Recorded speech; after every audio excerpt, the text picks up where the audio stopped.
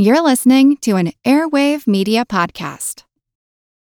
When you need mealtime inspiration, it's worth shopping Kroger, where you'll find over 30,000 mouth-watering choices that excite your inner foodie. And no matter what tasty choice you make, you'll enjoy our everyday low prices, plus extra ways to save, like digital coupons worth over $600 each week. You can also save up to $1 off per gallon at the pump with fuel points. More savings and more inspiring flavors make shopping Kroger worth it every time. Kroger, fresh for everyone. Fuel restrictions apply.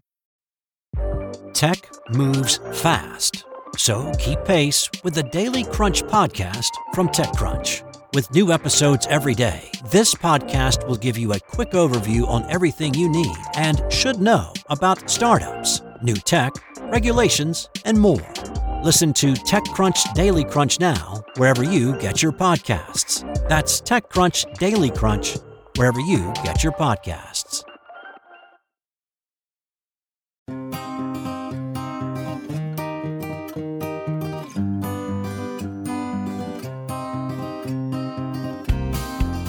Okay, I read somewhere that you really ought to talk to your plants, so here they are.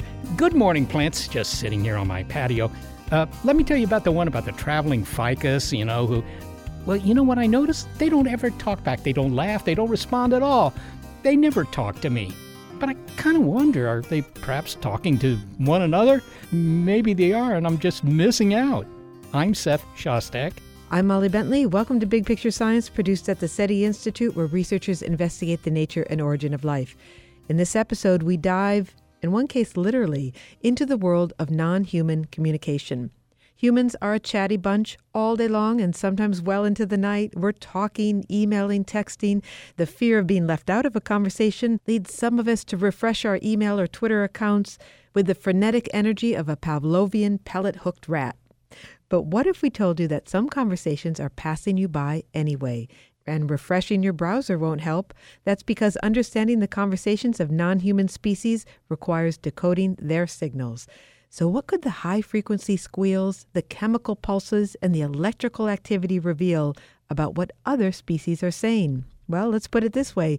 You're not the only one who's stressed out, searching for dinner, or trying to coordinate a social event.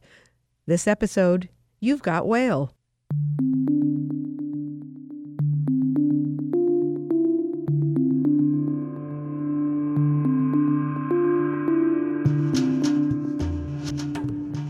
Sound waves can travel through any substance. In fact, sound cannot exist if it doesn't have something to travel through. That's why no one can hear you scream or laugh or sing in the vacuum of space. You're listening to my problematic voice now because sound waves travel very nicely through gas, that is air, to my microphone here, and eventually to your ears. Sound also passes through liquids, for example, water. And some animals take advantage of that fact for communication. For them, the ocean is the World Wide Web. This beach in Aptos, California is the closest that I'll get to narwhals today.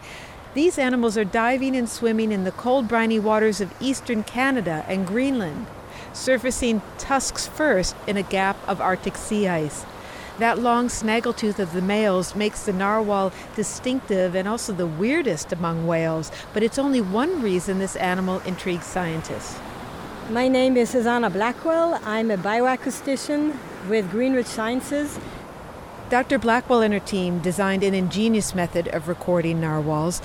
They attach suction cups to the dorsal ridge of a few whales. Then they attach acoustic devices to the cups using a tie that was designed to dissolve after a few days. The tie dissolved and set the acoustic devices free, which Dr. Blackwell and her team used GPS to recover. We're discovering narwhals make all kinds of sounds that we didn't know about because we'd never recorded them in the way we have. In some ways, it's a race against time. Thawing ice due to climate change is opening up the Arctic to new sounds, that of cruise ship engines and the seismic soundings of oil surveyors. We're concerned about the effects of man-made sounds on narwhals in the Arctic. Let's move out of the wind and go to Dr. Blackwell's home.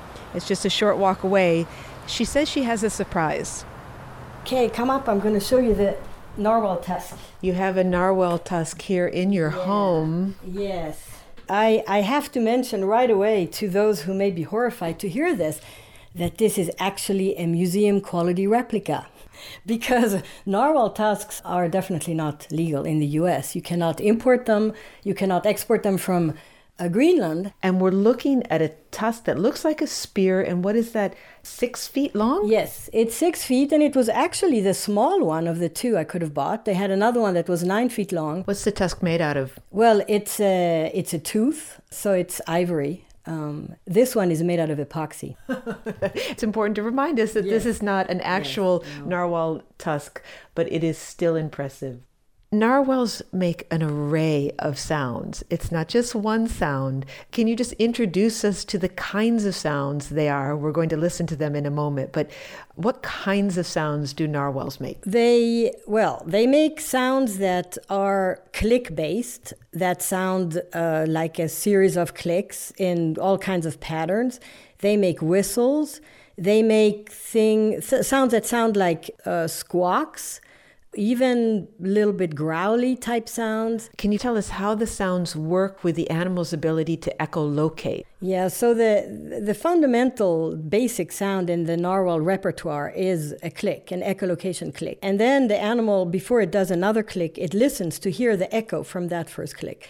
As it comes back, the echo will have information in it that can help the animal determine whether what echoed back was a squid or a fish or the seafloor. So the click is one of the sounds they make, and also the sound that they're listening to. The other sounds, the growls and the buzzes and things, those have another purpose, which we'll get to. Yeah, so many of the other sounds are actually made up of clicks. If you can make a click, you can make them faster or slower and turn them into other kinds of vocalizations. But they're not the only ones. As I said, there are also whistles and some other squeaks and stuff that are hard to describe. We're going to listen to some of the animals that you recorded. They have lovely names. Where was Thora when she made the sounds we're about to hear? I believe she was on a dive. She was on her way to start feeding. And she was making these calls that are called burst pulses that are made up of clicks that are repeated very quickly and that then get that sort of tonal quality, this,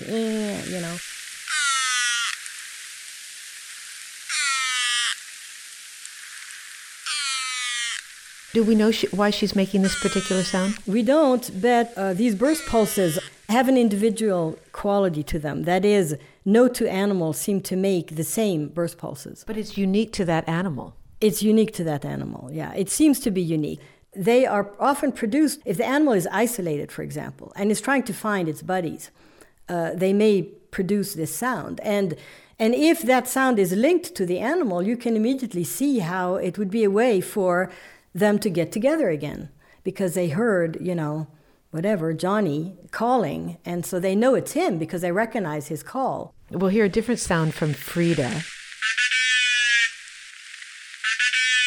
The reason I included that particular sample was that I thought it sounded funny. It sounded like one of those things that kids blow in. A trumpet?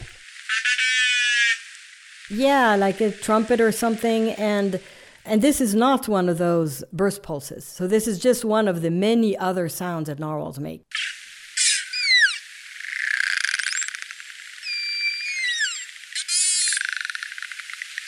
What part of the body of the narwhal makes these sounds? Well, it's structures that all toothed whales have that are behind the melon in the head. They look like little lips. In fact, in sperm whales, they're called monkey lips. And it's using pressurized air that I'm not sure how exactly it works, but they make these clicks like that. You say it's in the head. Yes. So it's not in like their throat or the chest. No. It's in their head. Yeah. And behind that bulbous thing that's called the melon. They're saying something, and what they're saying has some intentionality. Yes. To give you an example, a mother may call her calf over because she detected some danger or something. One of the many reasons that you did this recording project, you're concerned with human-made sound in the ways in which it might be disrupting their environment. And what kind of sounds are we talking about? I think I need to mention the fact that the reason it's becoming a problem is because the Arctic has less ice than it used to. And so for centuries, eons, narwhals were protected simply because their environment was so difficult to get to. But now that there is less and less ice in the summer, there is more and more human activities. There are boats, there are cruise ships, there are industries, either mining exploration or petroleum exploration that is taking place. And this is bringing in all kinds of sounds that the narwhal did not evolve with. We're concerned that these activities may have effects on the animals that could be detrimental to the long-term survival of the species. One of your particular concerns is the airgun pulse. Where are air guns used? So air guns are used by the seismic industry that when they're looking for oil and gas in the seafloor, and they can do that by utilizing these loud sounds that are directed down towards the seafloor and that bounce off the different layers, and then these echoes are analyzed back, sort of a little bit like the whales themselves do with echolocation. And so they can come up with whether there are petroleum reserves down in the seafloor. And those sounds are very high amplitude, so they're basically loud. If it weren't for these human-made sounds that are now echoing through the Arctic, what's the loudest sound that a narwhal would hear? Well, actually, the icebergs that are cracking are incredibly loud. The thing is, an iceberg will crack and maybe crack again a minute later, but then that's it. It's not like seismic exploration often takes place over sometimes weeks continuously, where they are every 10 or 20 seconds doing another shot. And those sounds could do two things for the whales, disrupting their ability to communicate with each other, but also it would be frightening for the animal. Mm-hmm. So it might be going through over and over, being frightened and startled, being stressed out by these sounds. Mm-hmm. Yeah, sure enough. And in the studies we've done to date, we've discovered one bay where the animals seem to do a lot of feeding. They always seem to go there and do a lot of feeding. And just to give you an example, if that is where the sound source was, and they left that bay, well, then maybe they wouldn't be feeding as much, which would be a serious effect. Let's listen to Balder. Balder is a male narwhal, so presumably he has one of those big tusks. He was a little male.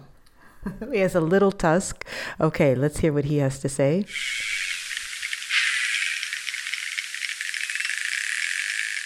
What I'm hearing there are clicks and then like a cry. Mm-hmm. Clicks and a cry. Is that what we're hearing? Yeah, so the clicks are certainly clicks by all kinds of animals that are around there that are clicking for, whatever reason. Maybe they're foraging. The other sounds you hear would be what we presume are communication sounds. Those cries, you mean? Yeah. You have to realize that we're so early on in the studies of these animals that there's very little we've actually proven. But it's assumptions based on, studies done in other toothed whales like dolphins and so on. And do they use them at every depth, or do the calls change depending on whether or not the whale is at the surface or if the whale is diving? The vast majority of these calls that we have sort of lumped into this, big category of social calls because we assume they are for communication, they tend to occur near the surface. But it also makes sense because that is where the narwhals spend most of their time, which means that that's also where they're going to bump into other narwhals that they may know or, that they would want to communicate with. Finally, Suzanne, I can suspect we know what the answer is to this, but would like to hear it anyway. What's the closest that you've gotten to a narwhal? And what is it like to be so close to such an incredible creature? Well, I've stood in the water with my hand on a narwhal while it was being instrumented with our equipment. And it's, this is funny. This is difficult for me. It's the kind of thing you don't forget. You're in awe, basically. This animal is superbly adapted to its environment and has done just fine, without encountering humans for millions of years. And now suddenly things are changing so rapidly for them in their environment in more ways than one. I mentioned the industrial stuff, but it's also the waters are warming. There's maybe not going to be ice in the summer any longer. And those are fundamental changes. And so we could so easily just be responsible for them disappearing.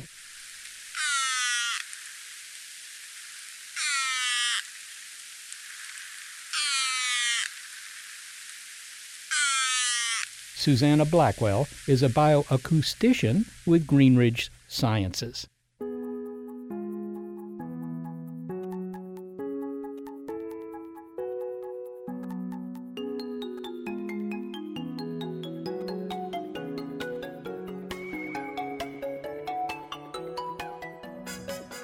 It's perhaps not so surprising that whales and other animals communicate using sound. It works at long distance, and sound waves travel pretty fast. But new research reminds us that complex communication isn't limited to the cacophonous animal kingdom. Next, thinking outside the voice box. The messages are all around you. You've got Whale on Big Picture Science.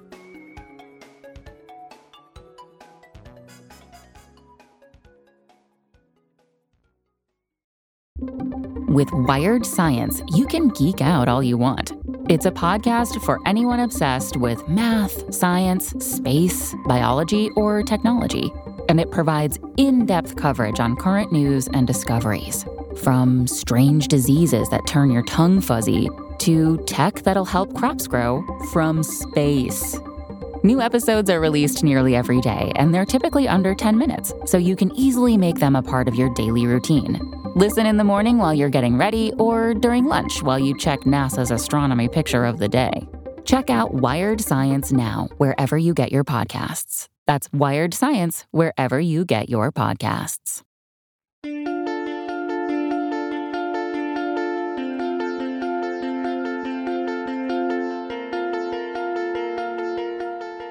We're talking about non-human communication in this episode of Big Picture Science. There's a lot of it going on, but we'll miss it unless we take the time and develop the tools to study the messaging system of other species. Simon Gilroy is a professor in the botany department at the University of Wisconsin-Madison. As a research scientist who studies how plants sense and respond to the world, his experiments are designed to produce quantitative data. But for as how he feels about his subjects, he's not neutral. I teach an introductory biology class on plant biology, and we start off with, I'm going to tell you why plants are 11 on the 1 to 10 scale of awesomeness. If you're not already convinced about this, okay, fair enough. You're a member of the clamorous animal kingdom, not the silent chlorophyll-producing world. But that potted philodendron in the corner, well, it's more like you than you know. Plants have exactly the same problems that we have, that sometimes the world is not a nice place to be. And if a plant's being eaten, it doesn't have the luxury of running away. But that doesn't mean it's without options. Plants are good at producing chemicals, so they can make toxins or something that tastes bad to act as a deterrent. And now we have some insight, literally, how they do this. In order to understand how chemical signals travel throughout a plant, Dr. Gilroy and his team engineered some plants to fluoresce when attacked. That's right, they light up. The reason the plants are glowing green is because we took a gene from a jellyfish, and that gene makes a protein that naturally glows green. And then they would watch, under a microscope, how the plant responds to a threat, such as being besieged by a fuzzy six-legged terror. The caterpillar starts chewing on the leaf, and you imagine the leaf is made up of thousands and thousands of cells.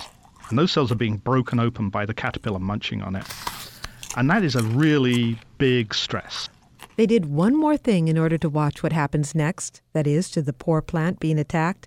They engineered it so that the fluorescent protein is switched on in the presence of a substance within the cell called a calcium ion. When the calcium levels go up, the plant glows brightly. Calcium spikes, increases in calcium levels within a cell, carry information and trigger things. And so one of the great examples of that is the reason that your heart is beating at the moment is because within the muscle cells of the heart, there are spikes of calcium being produced, and the calcium levels go up, and that triggers a muscle contraction, and then the calcium levels go down and the muscles relax. So that calcium change is triggering the biology of your heart. That theme is carried through biology. So same deal with plants. They have spikes of calcium that go up and down inside their cells, and those trigger the downstream responses. And so the plants start to glow bright green at the location where the damage is occurring. But then researchers were in for a surprise. It was really sort of unexpected when we saw it. So, if you pick up a leaf in the fall and look at it, you can see all the veins across the leaf. Those veins are the plumbing system of the plant. And in the plants, our engineered plants that glow in response to these signals, we see that plumbing system lights up and a wave moves through the plant. And this was the super exciting and really unexpected bit. It moves down through all of that plumbing, that vascular system, and then goes past the shoot and out into other leaves. And this isn't like those time-lapse videos showing plants slowly turning in the sun or opening their leaves. These chemical signals move fast. And it's all in real time, so we can watch the glow progress through the plant, we can see where it goes, and so it's letting us really for the first time visualize this information moving in real time through the plant. So it's clear that plants have a complex internal signaling system. One part of the plant can send signals to another part of the plant to tell it what's going on. So the more that Simon Gilroy and his team learn about plant communication, the more impressed they become because, well, for one, the plant signaling doesn't stop at the leaf's edge. Plants have buddies. And there's also some really elegant and just very nice experimentation that says that an individual plant can send information to another individual plant. Things like when an insect is chewing on the leaves of one plant, volatile chemicals are released, and those chemicals blow in the wind, get to a plant nearby, and that plant has sensors, and it perceives that volatile chemical, and it will switch on its own defenses. So there's clearly information flowing both within the organism, but also between organisms. You didn't contradict me on my use of the word communicating, so it's not a matter of semantics to which you're sensitive. We can say that plants communicate. Yeah, communication is information exchange. And we're going to use the language that we use to describe how human beings, how we operate as far as taking in information and processing it when we're talking about plants, because that's the realm that we understand. And just have in the back of your minds that plants clearly are not animals. They're not green animals. They're going to do things a little bit differently. But I don't think there's a problem in using the language to try and tease apart what they're doing.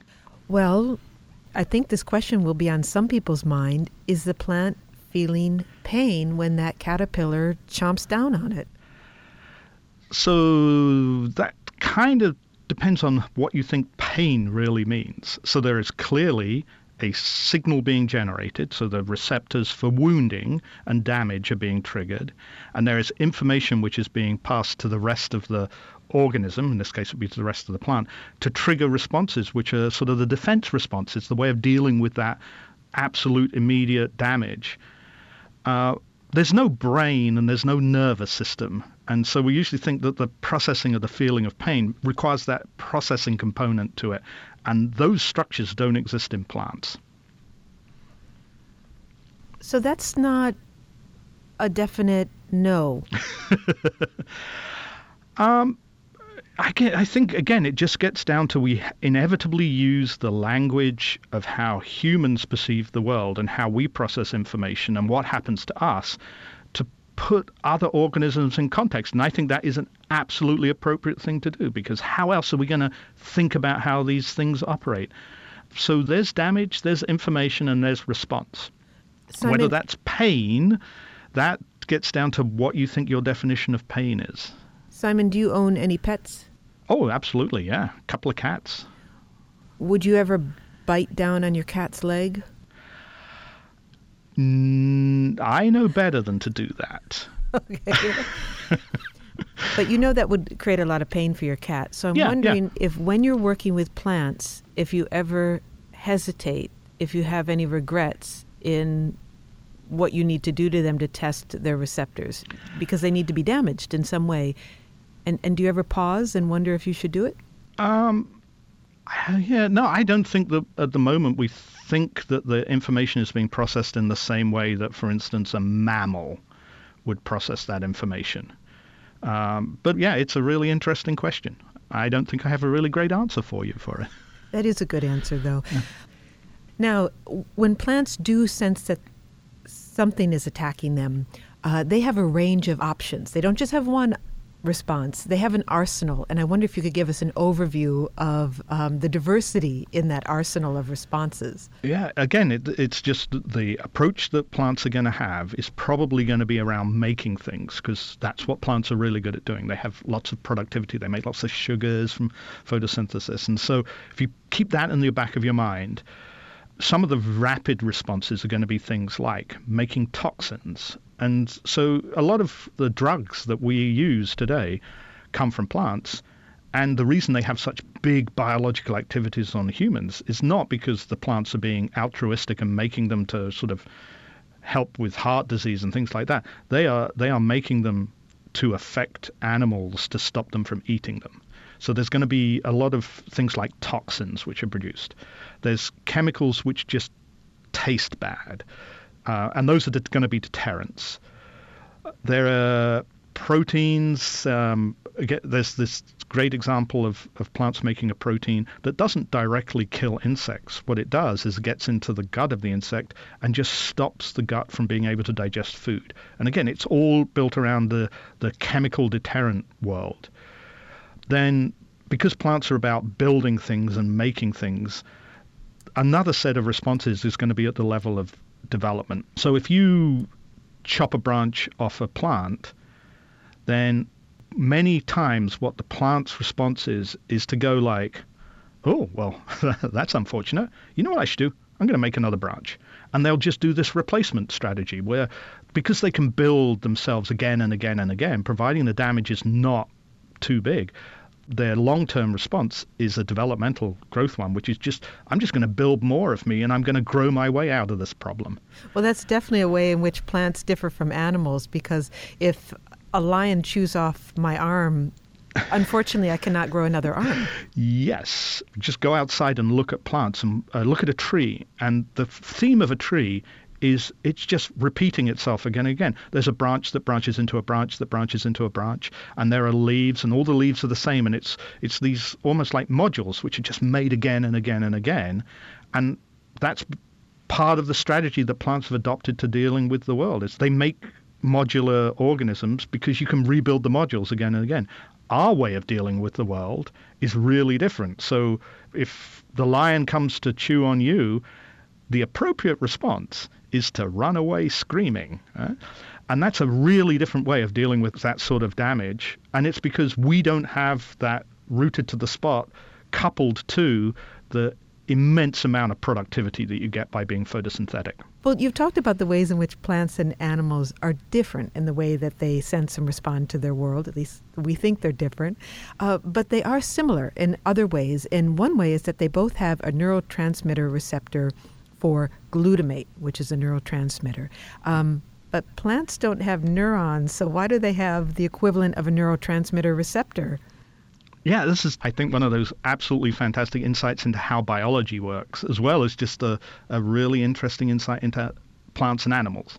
So our recent work on that wounding system and the long-distance signals it transmits suggests that when you break open the cell, the amino acid glutamate leaks from the cell somehow. And that amino acid's in the wrong place, and it triggers receptors that realize that it's there.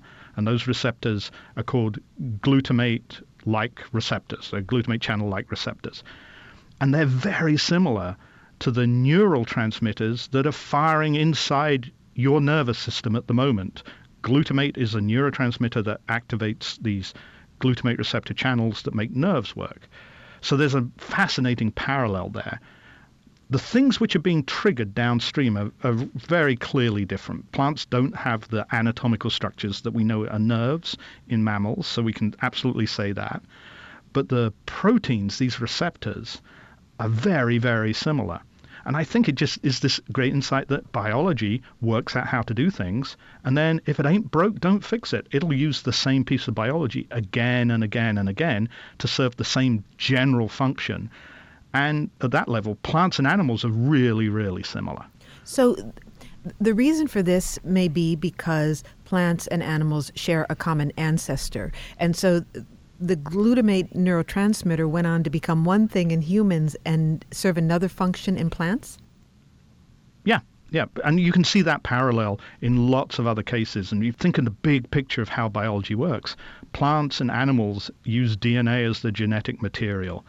Plants and animals use the molecule ATP for their energy. There are lots of cases where that common ancestry just plays out in front of you. There was a piece of molecular machinery which has worked, and so biology just keeps using it. These so-called glutamate receptors receive the signal of attack, whatever it might be happening, and then they set off the chain of communication to the rest of the plant? Or is that done by the calcium ion channels? Well, so that the glutamate receptor proteins themselves are channels in the membrane. They are pores in the membrane that let calcium into the cells. So you can imagine that they are directly generating the calcium increase. So they're kind of the trigger to the whole thing. Calcium itself then will trigger a lot of molecular machinery inside cells to propagate what's going on. At least that's our model that we're working on. So if you can picture a Rube Goldberg design, one thing triggers another, triggers another, triggers another. It's endlessly complex. Of course, it's much more elegantly designed in a plant than in a human, but perhaps that's a useful image. Oh, yeah, absolutely. The Rube Goldberg machines tend to be linear. So that one thing triggers another thing, triggers another thing. The one element that I think all biologists really have embraced is that biology, the elegance comes from the fact that it's not linear, and you can think of it more of like pulling on the corner of a fishing net, and the whole network of responses starts to change. So, but it's the same idea that you tweak one area and a big response of lots of different things sequentially starts to happen throughout the cells. Do you think plants are intelligent? Well, what do you mean by intelligence, Molly? I mean, that again, we're using the language of humans to try and explain biology. And again, I think that is a really appropriate thing to try and do because that's going to help us with understanding.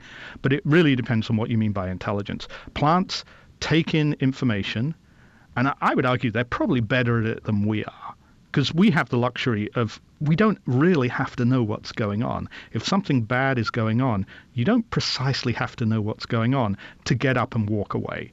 But if you're a plant, you have to know exactly what is happening to you because you have to respond, and the response is going to be the appropriate response to defend yourself or grow in the right way or whatever is the correct thing to do.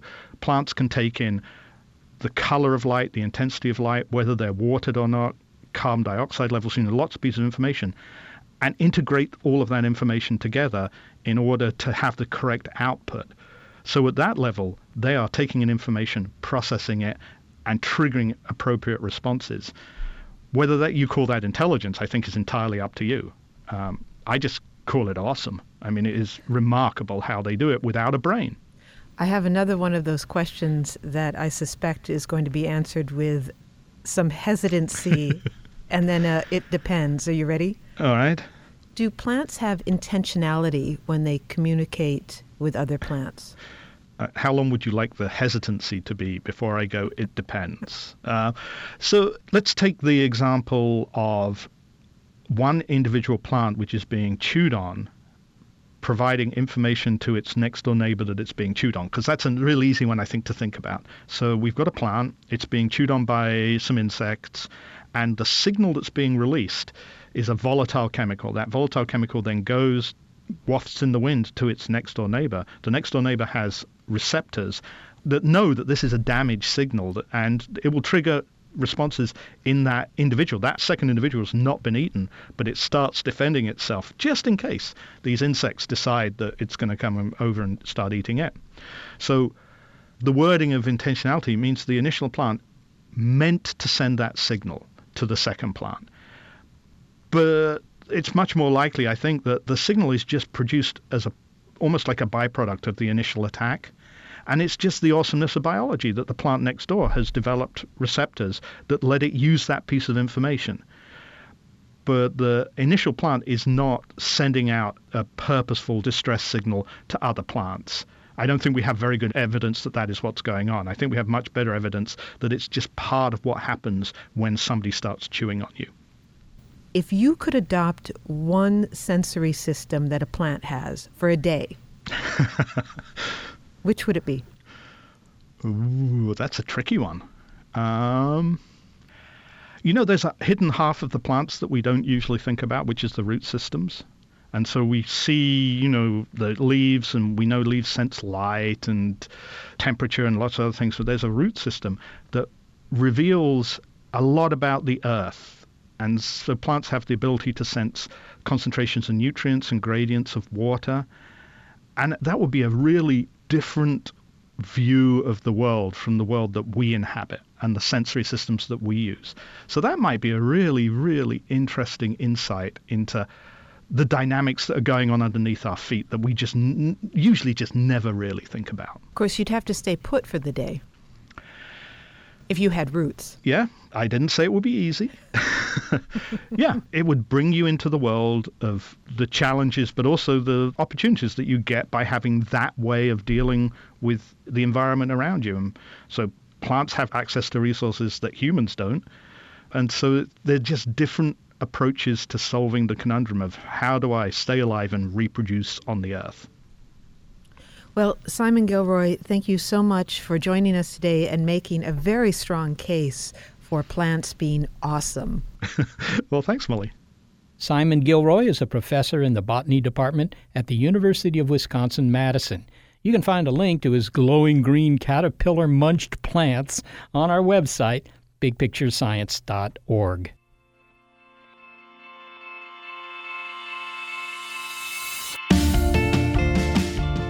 Well, birds do it, bees do it, whales do it, and now we know that plants do it. They all have complex communication systems. But what happens if we go to an even more basic organism? Up next, you can't see them, but they sure sense you, and they're biding their time. How microbes coordinate their attack. You're not the only chatty species. You've got whale on Big Picture Science.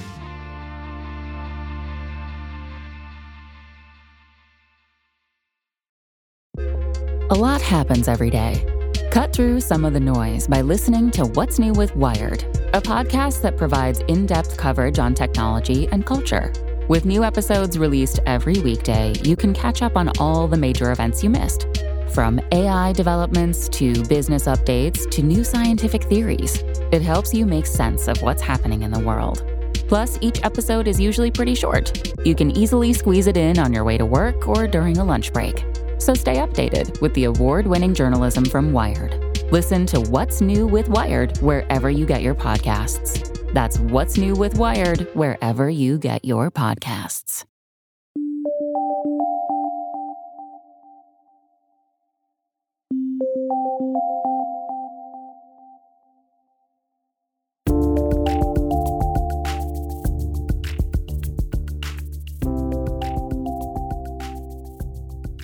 In this episode of Big Picture Science, we've been talking about non-human communication and the sort of eavesdropping we can do on other species, assuming we have the right tools.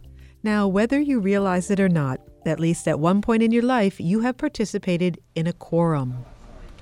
Okay, everyone, we cannot take a vote until we have a quorum of at least 4 assembly members. Can I vote twice? I live with a cat. Oh, sure, why not? It's getting late. All in favour of buying 2 additional potted plants for the foyer, say aye. Nay. Aye. Oh, and aye. And aye. There, we have it then. Okay, there's my ante. Deal me in. All right, hang on. To make this game interesting, we need a quorum, and that means at least 2 more players. And, as I've been telling you, there's no ante in Go Fish. A quorum among humans refers to the minimum number of people you need to conduct business. For biologists interested in quorum sensing, that minimum number of individuals needed to take action may be a minimum number of bacteria. When I say quorum sensing, I'm talking about the ability of bacteria to count how many of their brethren are around them, and then when there are enough, do something all together as a group. Quorum sensing is a hot area of research in microbiology, and this guy knows something about it. He coined the term. Yeah, I'm Pete Greenberg. I'm a microbiologist at the University of Washington, and what floats my boat is the way bacteria interact with each other. Earlier in the show, you heard how some mammals and plants communicate. Well, even a simpler organism like a bacterium has an impressive communication capability. which it uses to coordinate activity. Sure, they may be tiny, but you do want to know what bacteria are up to because some of them will make you their home. Understanding quorum sensing can help us to encourage healthy bacterial growth or to prevent that which is harmful. The idea is that bacteria release molecules into their environment and also sense what molecules are already there. This tells them how many of their buddies are nearby. And when they detect a quorum, they act. Their communication is sufficiently nuanced and variable, well, it's tempting to call it language. A lot of people will talk about the language of bacteria, and it's a stretch to call what they do language. They have the ability to communicate by using small chemicals that they release into their environment, and their brethren can detect those chemicals. And if enough brethren are around all making the chemicals, then they signal everyone in the population to do some interesting behavior. An analogy that has been used before is smokers in a room.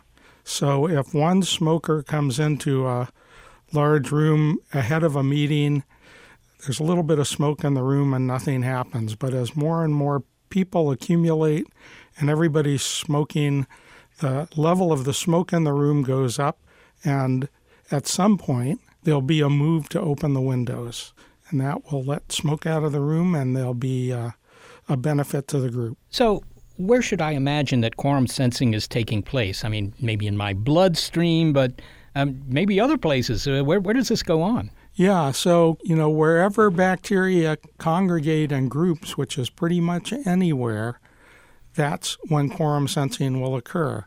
When bacteria are free in the ocean, they're at low population densities and quorum sensing isn't occurring. But if they're growing in a fish gut or in a light organ of a fish or on a piece of algae, they'll accumulate and quorum sensing will occur. We are interested in bacterial infections with Pseudomonas in the lung. The idea is that when it first invades the host, it's at low population density. It doesn't display its weapons, and it can grow underneath the radar until it gets to a point where there are enough bacteria to make things that will hurt the host, and then they do that in a coordinated fashion. So when I think of how quorum sensing works, it's because these individual bacteria are releasing, if you will, some sort of signal molecule into the environment, whatever that environment is, blood, water, whatever, right? And then when it gets to a critical concentration, they've reached a quorum? Is that the deal? Yeah, that's the idea. So they make some inexpensive small molecule that is a proxy for their density. Each bacterium is making it. If there's just one bacterium in a large environment, as it's produced and put into the environment, it will diffuse away. If there are a lot of bacteria packed together, each bacterium making the small molecule, then the concentration in the environment goes up. And when the concentration of these small molecules reaches a critical point, it can interact with a receptor that is present on every bacterial cell. And when it does that, the bacteria know there are enough of their brethren around, and they commence to do these social activities. You point out that the signals are small molecules. In other words, they're releasing some sort of chemicals into the water there or whatever the local environment is. And so what kind of chemicals are being released here? Can you give an example? Yeah, I'll give an example. So when we first started working on this, we were working on a particular really interesting bacterium. It's a marine bacterium that makes light. And as this story unfolded, we learned that the chemicals were small, special acylated amino acids that can dissolve through the membrane of a bacterial cell and stay in solution in the environment. So they're really a proxy for how many bacteria are there. And then in other types of bacteria, other types of quorum sensing signals are used. So in gram-positive bacteria, like the ones that cause skin infections, Staphylococcus, they use peptide molecules, short strings of amino acids. And it is a case of convergent evolution where there's a need to be able to do this, but different groups have solved the problem in slightly different ways. So quite often bacteria control the production of antibiotics by quorum sensing. And the idea here is that a group of bacteria can make a cloud of antibiotic that it's surrounded by and defend itself from competitors. Often extracellular enzymes, like ones that will break down protein, are controlled by quorum sensing. And again, the idea is that a single cell can't make enough of this extracellular protein to break down proteins in its environment to get anything in return. But a whole group working as a pack can break down protein into small bits that each cell can take up and use as an energy source. Okay. It sounds like a wolf pack. They can't bring down their prey if there's only one of them or maybe two of them, but if they have five of them or whatever the number is, right, then they might be successful and everybody benefits. Yeah, I think a wolf pack is a good analogy, and actually it's been used to describe this sort of behavior in bacteria in the scientific literature. So it sounds like this is an obvious evolutionary advantage for the bacteria to be able to, bring up a critical mass of bacteria to do something. And so I assume this is just an evolutionarily produced capability that they have, and we maybe shouldn't be so surprised that it exists. Well, in retrospect, we're not surprised that it exists. When I started in this area, nobody imagined, well, maybe 2 or 3 people in the world imagined that bacteria had the ability to communicate with each other. Bacteria were sort of thought of as little bags of enzymes that were just designed to multiply. Now we know better, and we know that the same selective pressures that have given way to cooperation in the animal world and to communication in the animal world have been at play with bacteria. Pete, I'm kind of curious how you came up with the term quorum sensing. It's a great term, and you coined it. I mean, where you just, I don't know, sitting at dinner one night and you think, quorum sensing, that's how to describe this stuff? Yeah, that's pretty close to how it happened. The story's even a little more fanciful. When we first discovered that more bacteria than just this marine luminous bacteria were using quorum sensing, we were invited to write a little mini review for a esteemed microbiology journal, the Journal of Bacteriology. And we wrote, and the last thing to do was come up with a good title, and we were having trouble. And Steve Winans went to a family Thanksgiving dinner and was telling his brother-in-law about this, and he said, "Oh, it's like there has to be a quorum." And we thought, oh, that would be a great title. We'll call this Quorum Sensing and Response. I take it you don't get discounts at restaurants for being introduced as the guy who invented the term. Yeah, this is our own little pond. All right. It sounds like the bacteria are already well on the way to being like the Borg, combining their individual efforts, maybe like social insects, right? When it comes to, microbes, can understanding these things help in our fight, for example, against infectious diseases? Well, I think there are 2 really valuable reasons to study quorum sensing. One is this idea that it's a target to develop novel ways to control populations of bacteria, to either defeat infections or get bacteria to do things that we want where we want them, improve the ability, the production of bacteria in biotechnology plants to make antibiotics. And equally important in my mind is that we can study quorum sensing to understand fundamental principles about why any organisms, large or small, cooperate and communicate, and how that cooperation and communication might be stable or unstable in groups.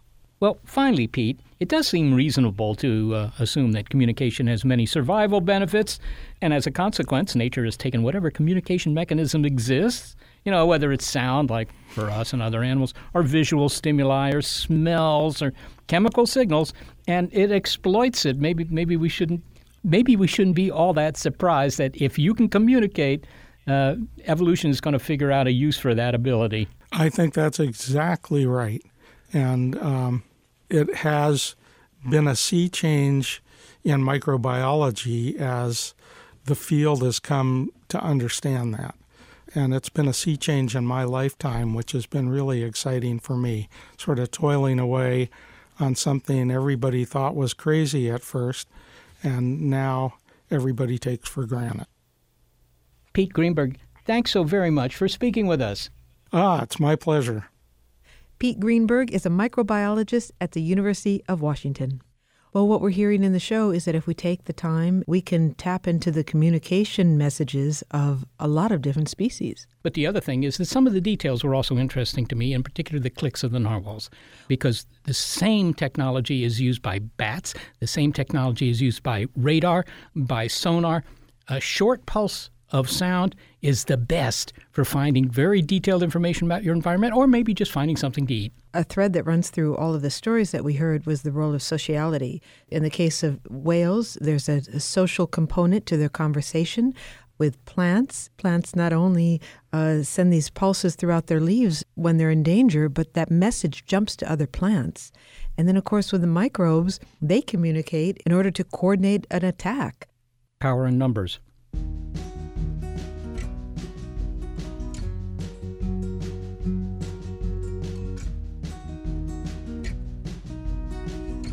Thanks to the unique communication talents of those who help us make this show. Senior producer Gary Niederhoff, production assistant Sarah Derwin, operations manager Barbara Vance, and we wouldn't have had a quorum this week without the vocal talent of Emma Bentley. We are also grateful for financial support from Rena Shulsky-David and Sammy David and the William K. Bowes Jr. Foundation. Big Picture Science is produced at the SETI Institute, a nonprofit scientific and education organization whose scientists study the origin and nature of life. And of course, a big thanks to our listeners. Your ears have been attuned to an episode of Big Picture Science called You've Got Whale. If you'd like to hear more Big Picture Science episodes, well, you'll find them in our archive at bigpicturescience.org, and you will also find links there to our guests, including links to the videos of glowing green plants and to the sounds of narwhals. You may be listening to our radio show, but did you know we're also a podcast? Subscribe to the BiPi-Sci podcast, and you'll never miss an episode. You'll find links on our website to the platforms that carry us.